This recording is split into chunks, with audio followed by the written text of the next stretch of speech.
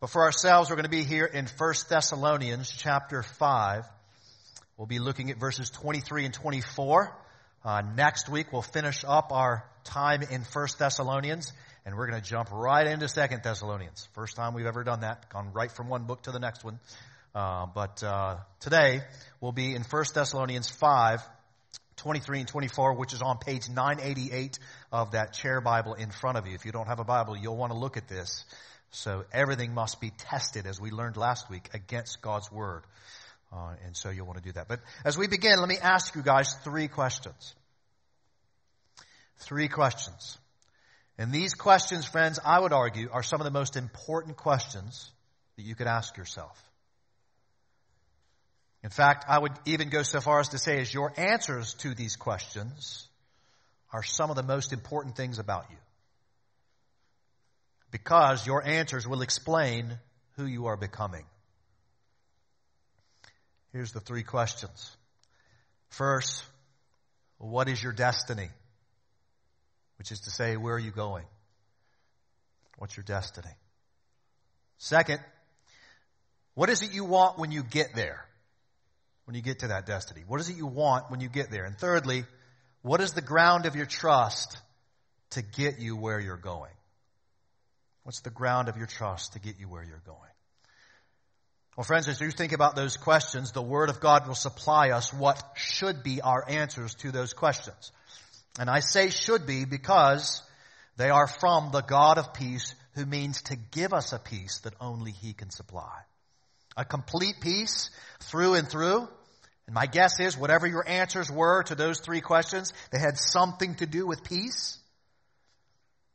And so hear God's Word and be oriented, friends, to a truth so massive, so amazing, so ridiculously gracious, and importantly, confident and hopeful, that if you have ears to hear it this morning, you will not walk out of here this morning, you will fly out of here. 1 Thessalonians 5, 23 and 24. Paul here is finishing up his short letter to this new church that is embattled from within and embattled from without. He's just finished commanding them. In this portion of the passage, he's just finished commanding them to do 17 things. Some of you have been waiting for a month and a half to get to this verse. He's just finished saying 17 commands. Respect those who labor among you. Esteem them highly in love because of their work. Be at peace among yourselves. Admonish the idle. Encourage the faint-hearted. Help the weak. Be patient with them all. Don't repay evil for evil. Always seek to do good to one another and everyone. Rejoice always. Pray without ceasing. Give thanks in all circumstances. Do not quench the spirit. Do not despise prophecies. Test everything. Hold fast to what is good. Abstain from every form of evil. Now at this point, you should be feeling something, right? You should be going, that's a little heavy, right? We might even imagine every command here is sort of like a book placed into your hands. And every single one of these books is not even placed in your hands. Every one of those books you know and understand, you need to read them and live them out. One book after another book after another book till you have 17.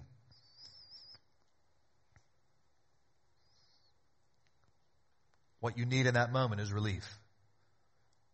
What you need is some sort of even confidence to sort of live it out.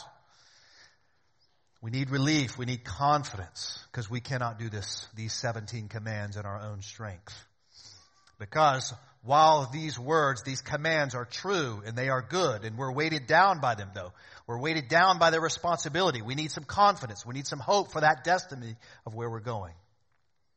And so listen to Paul's prayer in order to get that relief, to get that hope, to get that confidence. Here it comes. Now, may the God of peace himself sanctify you completely. And may your whole spirit and soul and body be kept blameless at the coming of our Lord Jesus Christ. He who calls you is faithful. He will surely do it. I had portions this week where I was going, I can't believe I get paid to study this. Now may the God of peace himself sanctify you completely, and may your whole spirit and soul and body be kept blameless at the coming of our Lord Jesus Christ. He who calls you is faithful. He will surely do it. Soon after this, the Apostle John writes to the church to help us understand what it's going to be like at this coming of the Lord Jesus Christ. The Apostle Paul tells us what it's going to be like when Christ returns, this coming that Paul is referencing.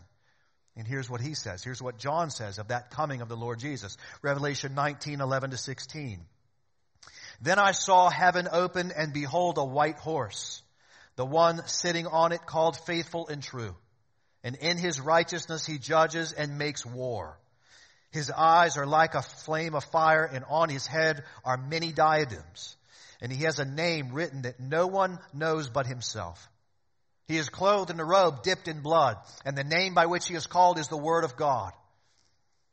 And the armies of heaven, arrayed in fine linen, white and pure, were following him on white horses. From his mouth comes a sharp sword with which to strike down the nations, and he will rule them with a rod of iron. He will tread the winepresses of the fury of the wrath of God the Almighty. And on his robe and on his thigh he has a name written, King of Kings and Lord of Lords. This, friends, is your destiny. Every one of you. Christian, non-Christian. This is where we're headed. To that moment. This is where we are all going as we sojourn, as it were, through this wilderness of the earth. Soon enough we will come to the Jordan River, as it were, and the King of Glory will meet us. And friends, we will be judged in light of our obedience to those, say, 17 commands. And so what do we want on that day? And what is it we want from every day until this day, on this day, from every day from now till that day? What is it we want? What is it we need? In light of those 17 commands that we will have to give answers to. Well, friends, as we think about our journey from this day until that day of days, as we think about those questions that we asked at the beginning, there are 4 things that we must regularly rehearse to ourselves in order to be prepared for that day that will answer those questions in part. 4 things: our need, our concern, our trust, and our sign. Here's the first: our need. Our need. This question, or this point here, answers that second question, which is, if you remember, what is it we want for our destiny? Well, in light of the fact that we live before the face of God and we will one day stand before God, we have one need: holiness. Holiness. And a statement that may seem like Jesus doesn't get us. Jesus says in Matthew 5, you must, circle that word, you must be perfect as your heavenly Father is perfect. Matthew 5:48. So friends, God is holy. In him there is no darkness. There is no deficiency in him such that would tempt him towards evil. All that he does is right, is just, is good, is true. All that he does is pure because he is pure. He is holy. And friends, this stands in complete contrast to our basic nature as human beings created in his image. We, body, soul, and spirit, are by nature darkness. As we will consider in just a moment, we are riddled with deficiencies. We are by nature, Paul says in Ephesians 2:3, children of wrath. Therefore, God, who is always good, holy, right, just, and true, who is pure, he cannot permit our darkness into his unapproachable light without compromising on all that is good and holy in himself. Therefore, friends, if God is just, and he is, he must punish sin. He can't just sweep it under the rug. If he doesn't punish sin, then he isn't good. And most especially, he is not holy. Therefore, our need, as we think about that day when Christ returns, and every day from that day till this day, or this day till that day, our need to live before God, to stand before the face of God, is holiness. Friends, we might think that we need a better wardrobe. We might think that we need a new house or a new car. We might need a spouse, or we might need children. We might need a better job or more money. We might need the ability to travel more. Friends, the reality is we don't need any of those things. I can tell you that growing up in my house, there was a word that was not allowed to be used. And when it was called out. And that word was fair. My dad would not let us use the word fair. The second I would say, that's not fair, my dad would say to me, life's not fair. Get used to it. But in our house, it's the word need. So anytime I or somebody else in our home says, well, I need this, 99% of the time the answer is, no, you don't. You don't need that. Maybe you need a cup of water and some bread and some shelter, right? But you don't need that thing. What we need, friends, is holiness. Purity in the eyes of God. And that's what Paul prays for when he prays for sanctification right here in this passage, in verse 23. Sanctification is another word for holiness. And not only does Paul pray for this holiness, pray for this sanctification, notice that he prays for complete sanctification. Complete sanctification. Body, soul, and spirit. By this he means all of us, all of the way. So our spiritual relationship with God needs to be made holy. Not in part, not sort of basically holy, but holy. Our soul's affections needs to be made holy. Our desires, our decision making needs to be made holy. The way that we view ourselves, the way that we view our fellow neighbors, the way that we view our enemies, the way that we view God himself in our doctrinal commitments. Those need to be made holy. And then our bodies need to be made holy. This is an underrepresented fact that in these days is becoming much more apparent in Christian circles. Our bodies need to be made holy. God made our bodies, and where we have misused our bodies through sexual or gender immorality, through gluttony, through drugs and alcohol, through laziness, through screen addiction, or where a broken world has thrust itself in sinfulness upon our bodies in some way, shape, or form, be it cancer or diabetes or blindness or deafness or dementia or in deterioration. I'm thinking about this as I turned 49 this year. My eyes need to be completely sanctified, and my back needs to be completely sanctified. All of these things need to be made holy, perfect, pure. Not partially, but completely, if we are going to stand with joy and peace before God Almighty. But that should then lead us to a concern. Which leads us to the next thing. We've considered our need, now our concern. Our destiny is meeting Christ, the Lord of glory. What we ought to want is what we need, which is our holiness. Now third, our concern as we've considered those things. See, as we consider our need for holiness now and then at the coming of our Lord Jesus Christ, we should be concerned about our weakness. Our weakness. Slide back up to 1 Thessalonians 4, 2, and 3. Remember, if we are reading this letter straight through, as Paul commands, we'll think about that next week. Paul commands this letter to be read to the church. If we were reading this letter just straight through, this verse I'm about to read to you would have been like 30 seconds ago. For us, it was last October.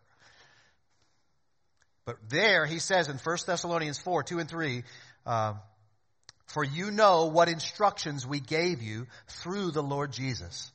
For this is the will of God, your sanctification, your holiness.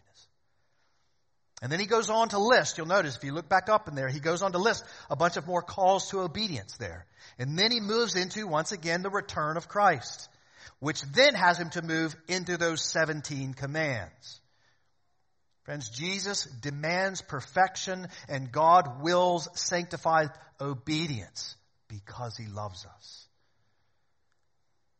But as we consider living before the face of this God, in light of those commands, at this point, you and I should be saying something. It goes back to the beginning of that introduction. We're thinking about those 17 commands and all of those books. We should all be saying, I can't do that. I can't do that consistently. Maybe I can will myself to do it for a couple days. I can't do that. I mean, imagine like the Lord sort of dropping those 17 books upon us. And he says to us, don't drop any of them. Read them all. Understand them and live them all. You and I would be going, but I can't. Our need is holiness. Our concern is with our weakness to accomplish holiness. And friends, I hasten to add here a bit of a shift here, a little bit of an adjustment in the sermon just to sort of bring some clarity. Paul here is not praying for justification. Notice that he's praying for sanctification. Remember, he's writing to the church. Go all the way back to the beginning of the letter. Chapter 1, verse 1. They are in God the Father and the Lord Jesus Christ. They have already been declared justified. He's writing to Christians. Here he's praying for sanctification in light of that justification. Sanctification is the progressive holiness whereby we grow up into our declared righteousness. And it's important that we understand the distinction because many do not understand that distinction. Some think that they are right because they have claimed their justification. They've been declared righteous by faith. They have no need for sanctification. Maybe that's you. You see these commands as sort of mere suggestions. You know, you think God loves us. He wants some good for us, but in the end, we're fine. Some might think the situation is likened to the son of a wealthy man who drops off his son at a soup kitchen. You know, he wants us to learn the lesson of kind of serving others, but we all know he's going to come pick us up and take us back to the mansion. He's not really that concerned about how we do at the soup kitchen. And of course, there's a sliver of truth in that, right? Our justification is in no way dependent upon our obedience, only Christ's obedience. However, friends, God does not justify us in order to leave us as we were. We come to Christ and are justified by grace through faith as we are. We sing that song, Just As I Am. However, God never saves us in order to leave us as we are, any more than a parent has a child and intends to just leave them as they are. Right? No, the parent intends to feed, to instruct, to nurture, to discipline the child as they grow up so that when they get old, they will be a man or a woman of integrity, of strength. And so it is with God. He adopts us by grace through faith, but He intends to sanctify us, to make us become more like Him. Grow us up into the image and likeness of Christ. Let me throw a verse on this just so you can see it. Romans 8:29. For those whom He foreknew means there foreloved. For those whom He foreknew, He also predestined. Why? To be conformed to the image of His Son. That's God's will for us. Remember, we consider God's will is your sanctification, being more like Christ. This explains a host of people that maybe take the name of Christ and appeal to their so-called faith, but they have no works or no interest in growing up in their so-called faith. James calls that kind of a faith dead. Paul talks about these people in the book of Titus that profess to know God but deny Him by their works. And maybe this is what is behind what Paul has just said in 1 Thessalonians 5:3. Look back at that, where he said people are saying, there's peace, there's security. That's in reference to the judgment there. There's peace, there's security. Everything's fine. We don't need to worry about this. They are thinking, maybe they're thinking, well, I prayed a prayer when I was 10. I'm good. Or, I call myself a Christian, not a Muslim or an atheist. Christ has died for me, as it were, they think. But there's no sanctification or interest in sanctification. No interest in being conformed to the image of Christ. There's no true recognition of our need and our weakness. Instead, there's significant presumption upon the love of God, with no regard or interest for His holiness and their need to grow up into that holiness. And friend, if this is you, I beg of you to look into the face of God this morning and see the true gospel that calls us by grace through faith, but then empowers us to grow up into the holiness of God by the power of His Spirit. As God says, that's His will for you. If you're wondering what God's will for your life, that's it. You're growing up to look more like Jesus. Friends, we should all be like those apostles standing in the boat after Jesus has calmed the winds, wherein they looked at Him with fear and said, who is this that calms even the winds? We should recognize, in other words, that distance between the holiness of God and where we are, which then leads to the next thing, our trust. This is getting at that question I asked at the beginning. What is it we need to, what is it we need to get? Where is it we are grounding our trust to get to where we need to go? Our trust. This is the heart of Paul's prayer and his counsel to us in the Word. Paul knows that God is holy, and even after justification, he knows that we are still in need of sanctification.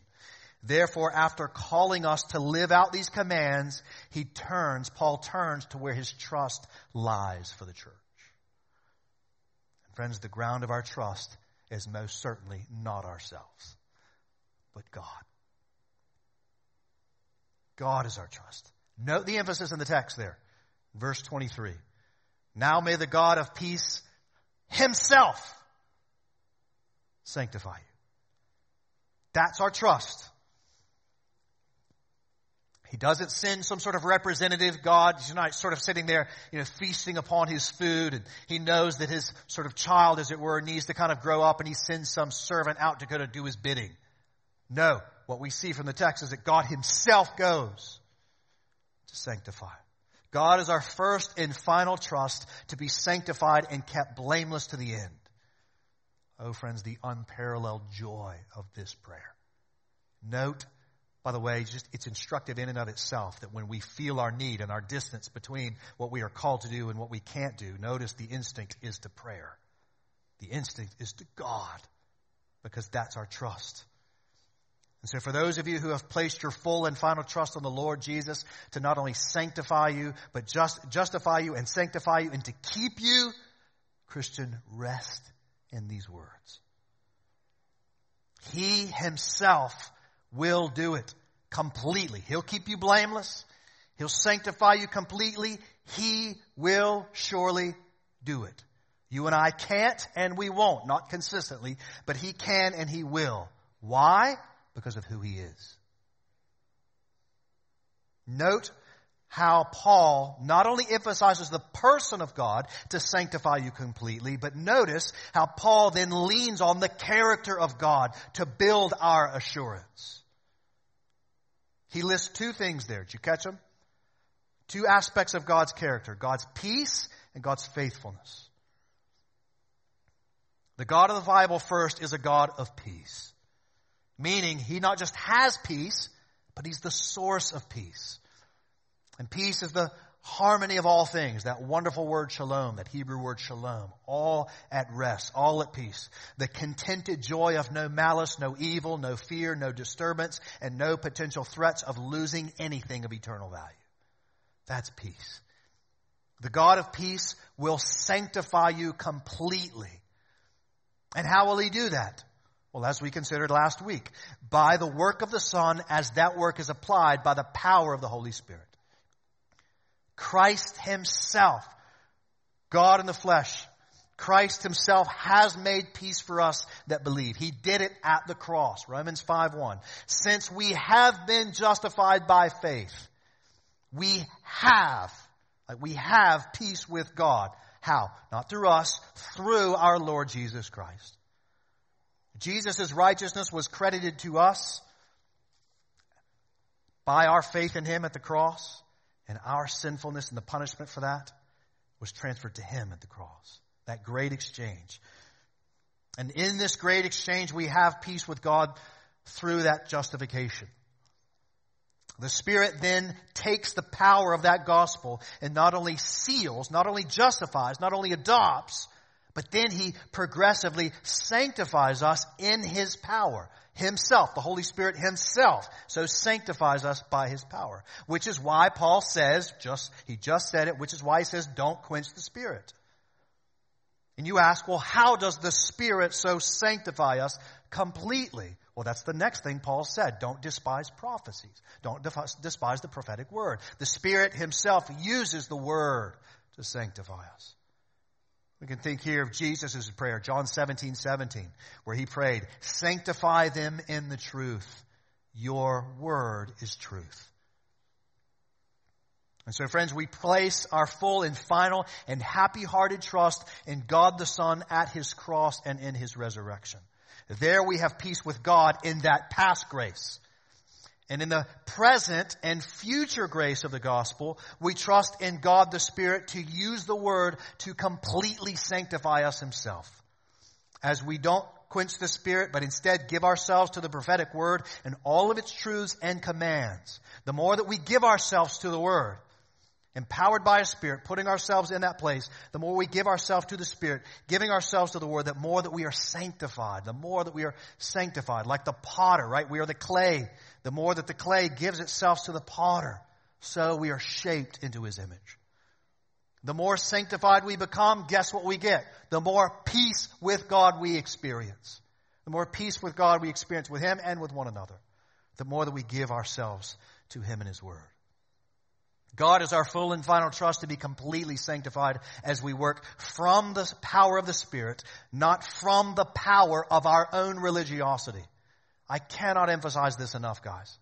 This is a unique difference between the Christian faith and every other worldview on planet Earth.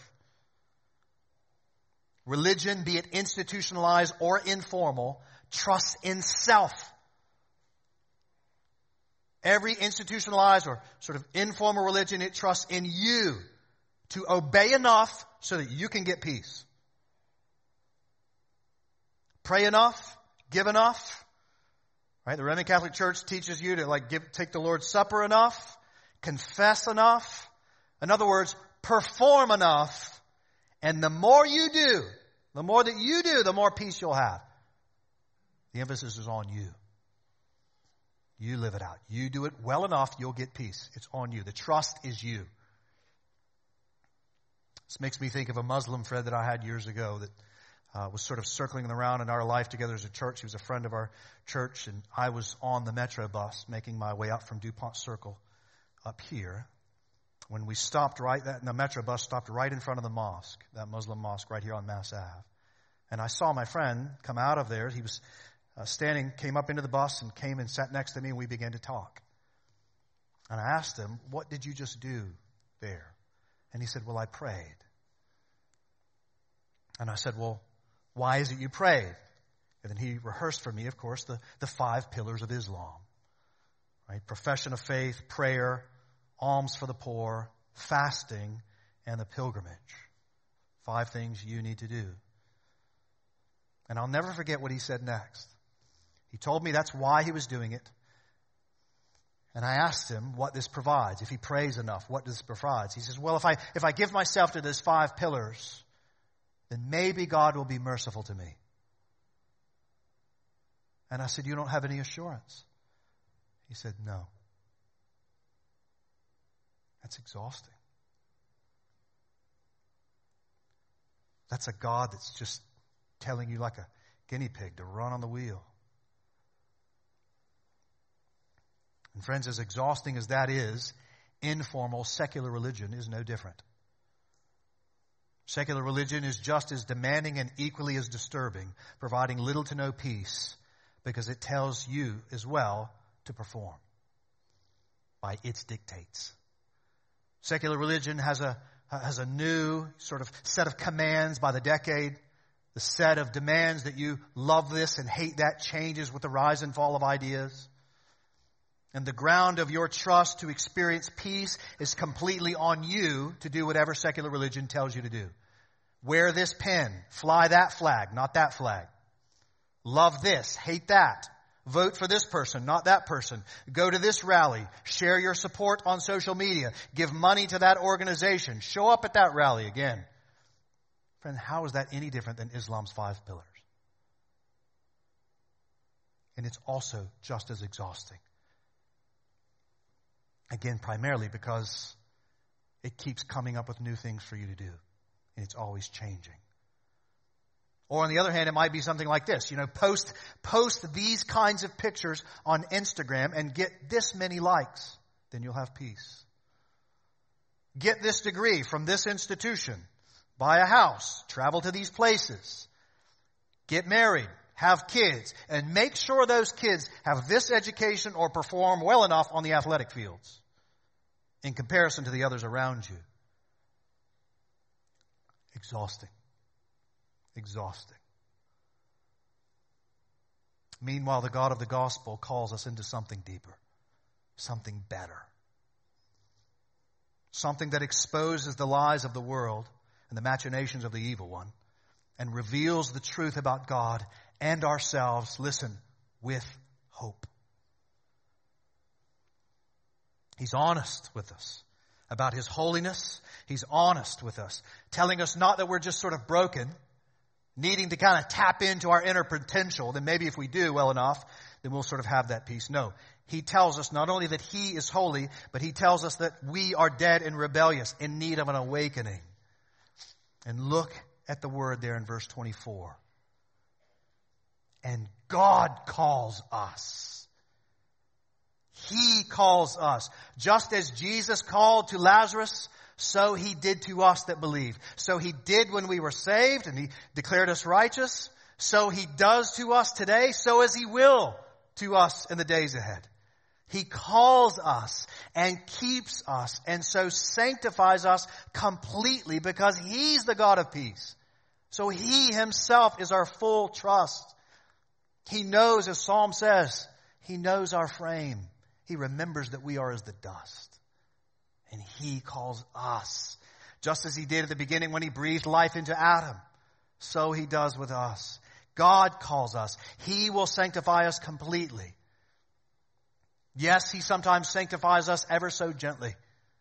Sometimes, although painfully. He sanctifies us by placing us in the fires.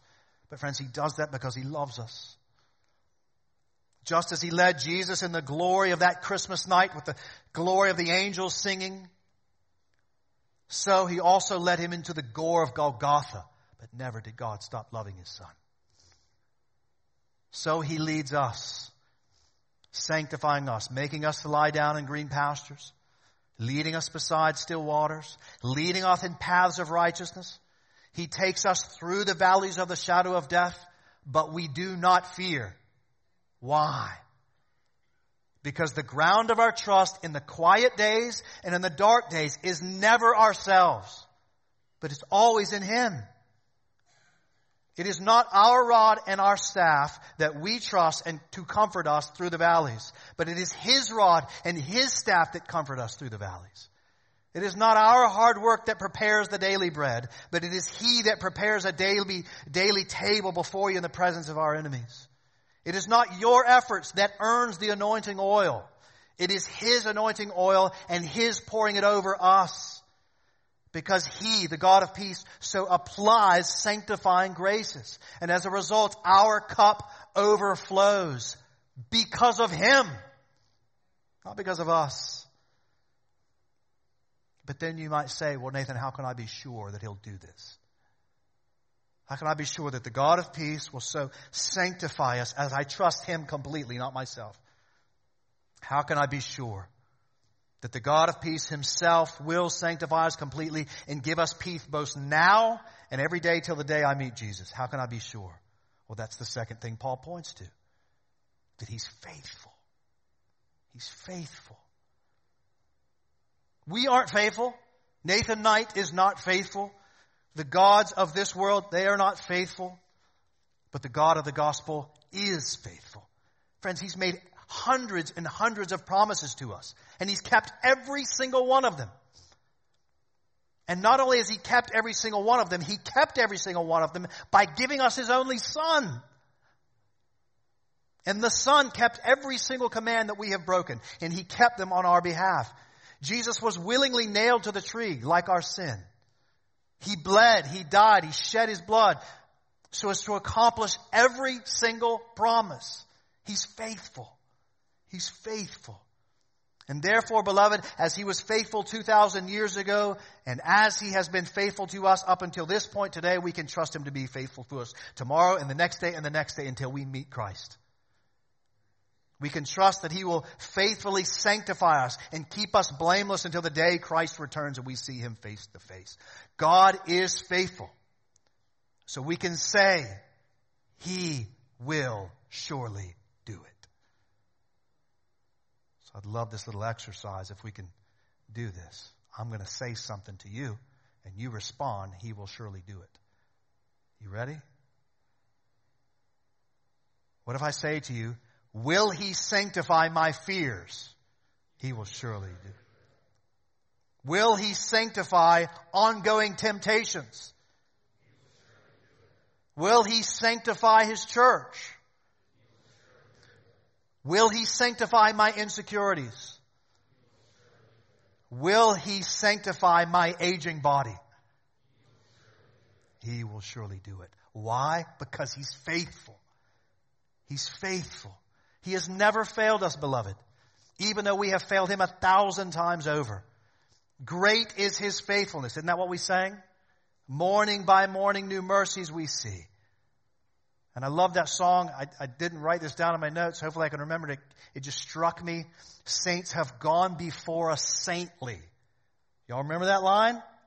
That struck me this morning. Some of you are going, I never really understood what that meant.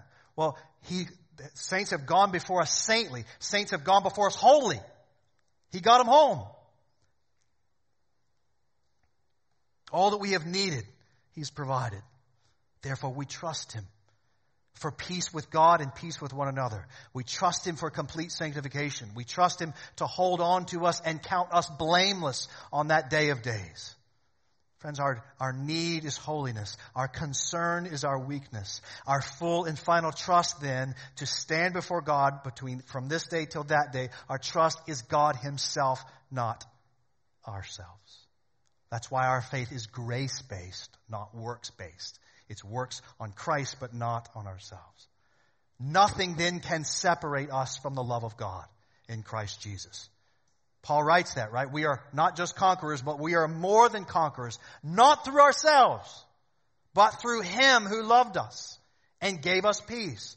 Therefore, we can be sure with Paul in Romans 8, neither death nor life, nor angels, nor things present, nor things to come, nor powers, nor height, nor depth, nor anything else in all creation will be able to separate us from the love of God in Christ Jesus our Lord. He's our peace, and he himself is our full and final and happy trust to sanctify us body and soul completely. Do we have to do things? Do we have to live this out? Yes, of course you do. But I thought you said it was him that does this. It is. How does that work, Pastor? I don't know. I just know it's true. He will surely do what he promised to get us home to heaven, blameless, because he's faithful.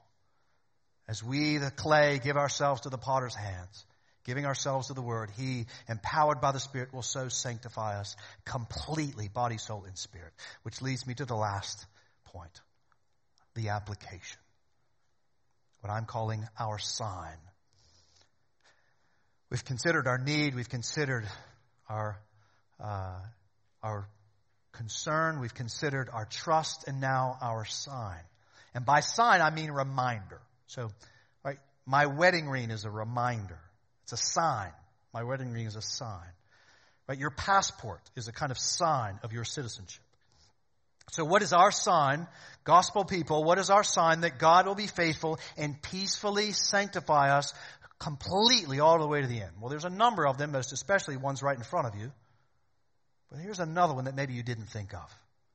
This sign that's meant to remind you that he will be faithful and give you peace and sanctify you completely all the way to the day of days. I'm going to go way on back. It'll be on the screen behind me, but you can write this down to consider more later. Here's our sign. Exodus chapter 31, verses 12 and 13. After delivering the Israelites from Egypt and giving Moses the law, we read this. And the Lord said to Moses, you are to speak to the people of Israel and say, above all, you shall keep my Sabbaths. Why? Of all things, of all the things, of all the laws, God's saying, above all, this one. For this is a sign, here it comes, between me and your generations. Why? Why Sabbaths? That you may know that I, the Lord, will sanctify you. This is a stunning reality. God enshrines the seventh day of the week as a day set apart from the other six. And on that day, what are they supposed to do? Stop working and worship the God that sanctifies. It is that day, that seventh day, as it were, that is so important to the Lord that He says, of all the laws, don't forget this one. I've been reading through the book of Ezekiel, just finished it up this past week, and I just circled. It came up so often. The Lord was just rebuking them left, right, and center for all the commands that they broke. And the Lord would always kind of come back and say, and the Sabbath, and you didn't keep the Sabbath. God's saying, above all, keep the law that tells you to stop working. You ever thought about that? Why? Because He wants to remind them, He wants to remind us that He's the one that saves and He's the one that sanctifies. Jesus was raised, of course, on the first day of the week. That's why Christians now have shifted that sort of Sabbath day, the Lord's Day, to the first day of the week, Sundays.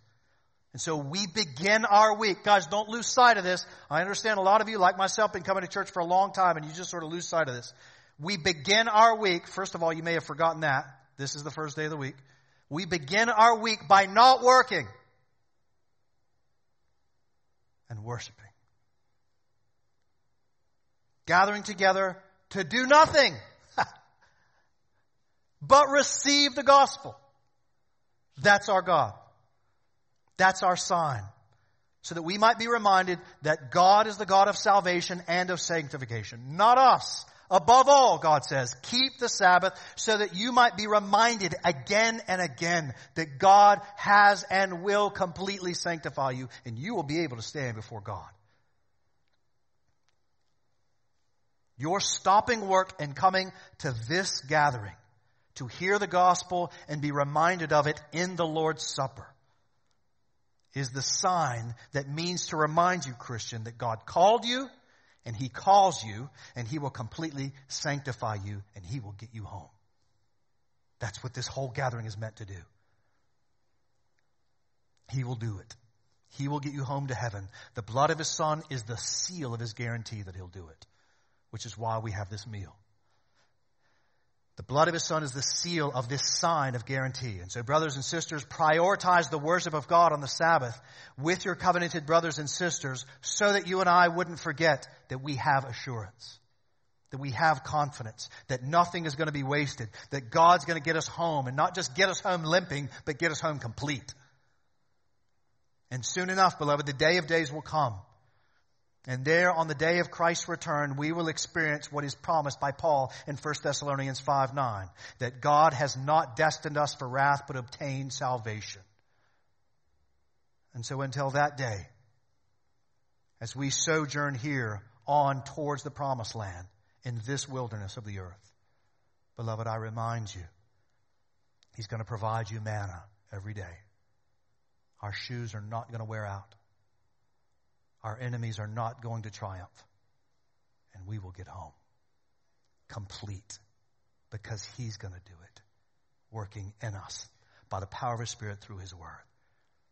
And so above all, until we get to the Jordan, stop working.